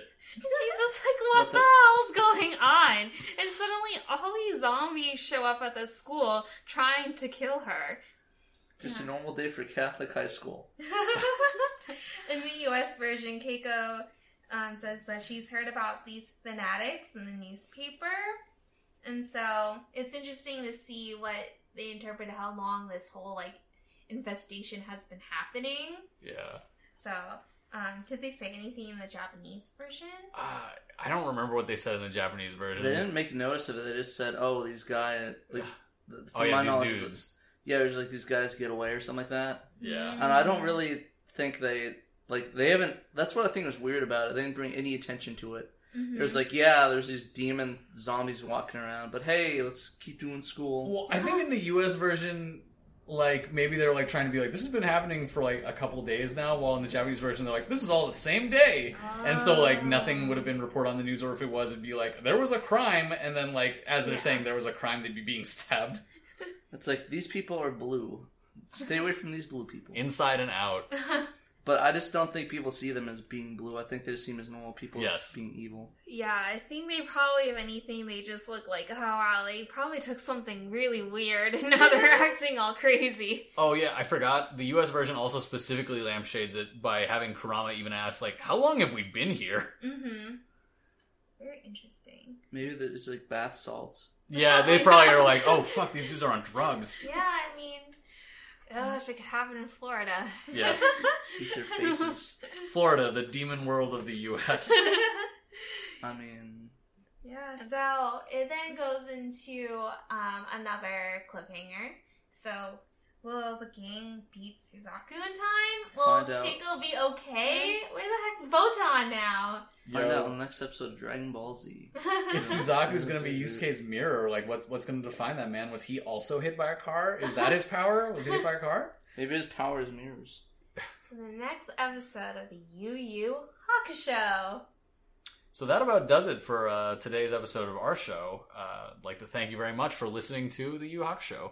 Your support, again, means all three worlds to us. My roommate's coming through that door. Let's have him do the outro. Yeah, actually, you know what? Let's do it. Hey, Tony, do you want to read this outro for us real quick? Outro? Yeah, we're ending the episode right now. Right when we walked in, we were starting it. He's coming from Tucson, y'all. Hours away. What's the outro? Start from here. Just go grab the mic and just put it in your face. Well, no, just come over here. We're doing this. Oh, great. Oh, shit, I forgot my drink. Anyway, whatever. Alright. Start from here. Thank you so much for listening to the UU Hockey Show. Your support means all three worlds, human, demon, and spirit, to us. Please hit us up with questions, requests, or just to chat at our Facebook at the UU Hockey Show and our Twitter at the UU Hockey Show. Tune for the next episode where we'll discuss episodes 19 to 21. We'll be covering Studio Pierrot and the connection between the Saint Beast and the East Asian culture. It's Studio Pierrot, but don't worry. Studio Pierrot? Like- I totally forgot. No, do not worry. I mean, how could you have known that? I would never have known that. But yeah, join us next time. You better get ready. Thank you, Or- everyone. Thank you. Or as they say in the Spanish version, what is it? Mi existencia no seré en vano.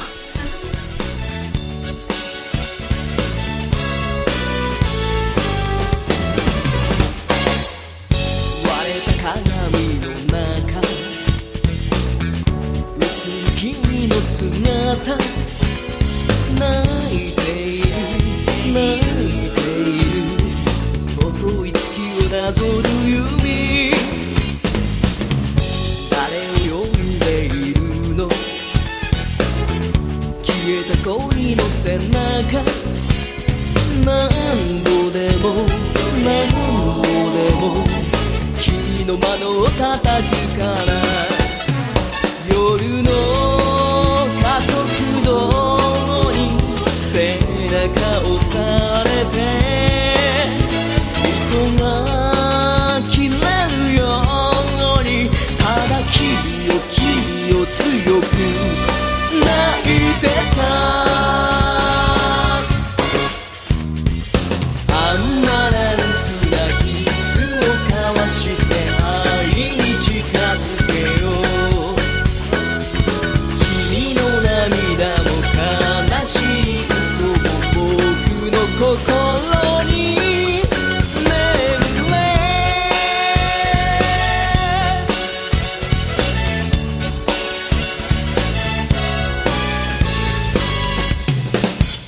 昨日へのメリーゴーラウンド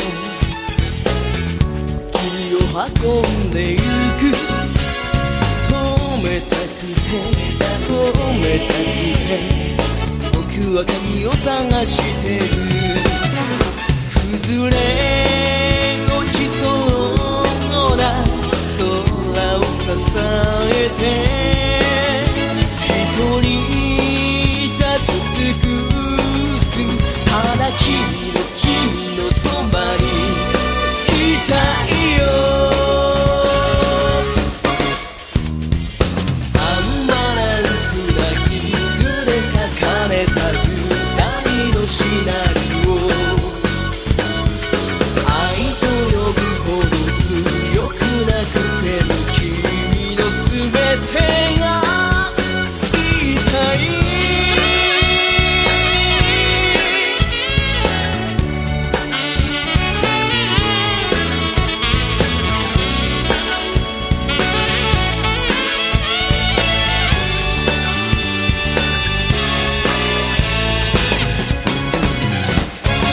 アンバランスなキスを交わして愛に近づけよう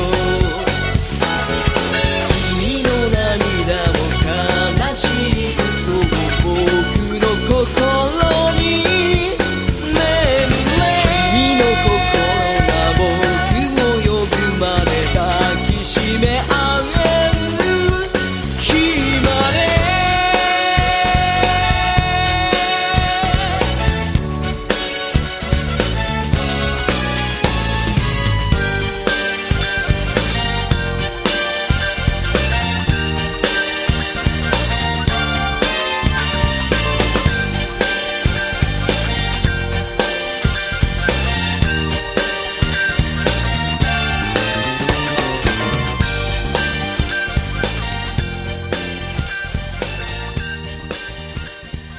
Greetings. Hello, everyone. welcome to the 4th episode of the Yu Yu Hakusho, the only show that's going to blow your mind and your wallets. Because you'll be buying so much Inuyasha stuff, you won't stop buying Inuyasha stuff. You'll have plates, you'll have toys, you'll have figurines, posters. Wait, what? And even...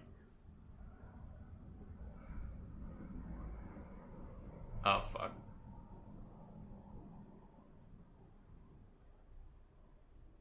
mangas.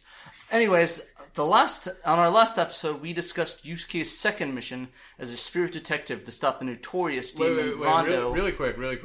Was the Inuyasha from thing a joke? Inheriting the techniques of the powerful psychic Genkai, and him becoming Genkai's apparent Tedba. The artifact featuring the first one, and here's what did you say? Wait, was the Inuyasha thing like a joke, or where are we going with this? I'm so confused right now. Did I say? I'm pretty sure I said Yu Yu Hakusho plates in manga. You definitely said Inuyasha. Inuyasha.